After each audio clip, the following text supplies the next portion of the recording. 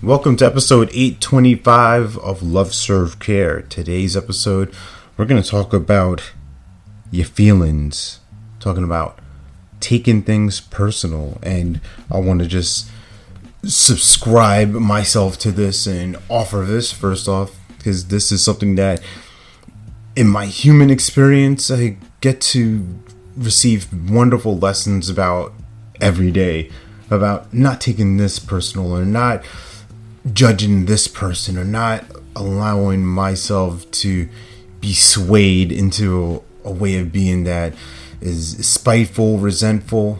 But it happens, it creeps through, it breaks through, and we do the work to course correct and get back on the path of where we know we want to go.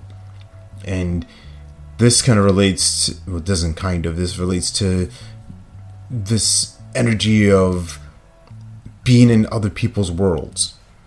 And what I mean by that is, as an example, sports.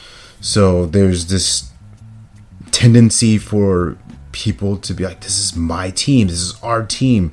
And I get that. This is not a knock on them, this is not a criticism, but this is just an observation, right? It's so passionate. This is my team, this is for us, our city.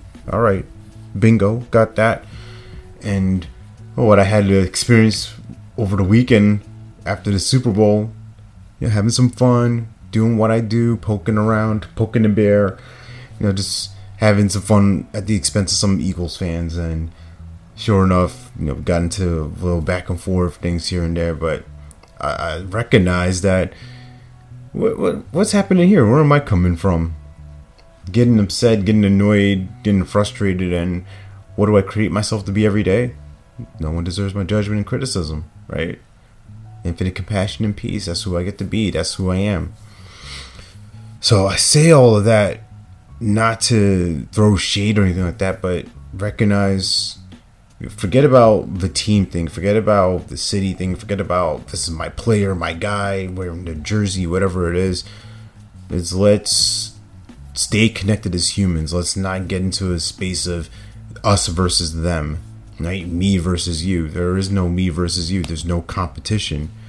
I'm not trying to defeat you, right? I'm not trying to conquer you. If anything, I'm conquering myself. I'm working on myself. When I fall short, I got to tap back into dominating my thoughts, my emotions, my habits, the routines, the things that stay in my way, the things that keep me from saying things that need to be said at the times that need to be heard.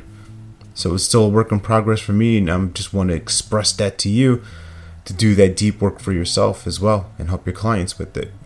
Remember, you're born to live your life in abundance. You're the master of your future, you control your freedom, and you have complete dominance of your thoughts, your emotions, and your habits. Take care. God bless. Stay blessed.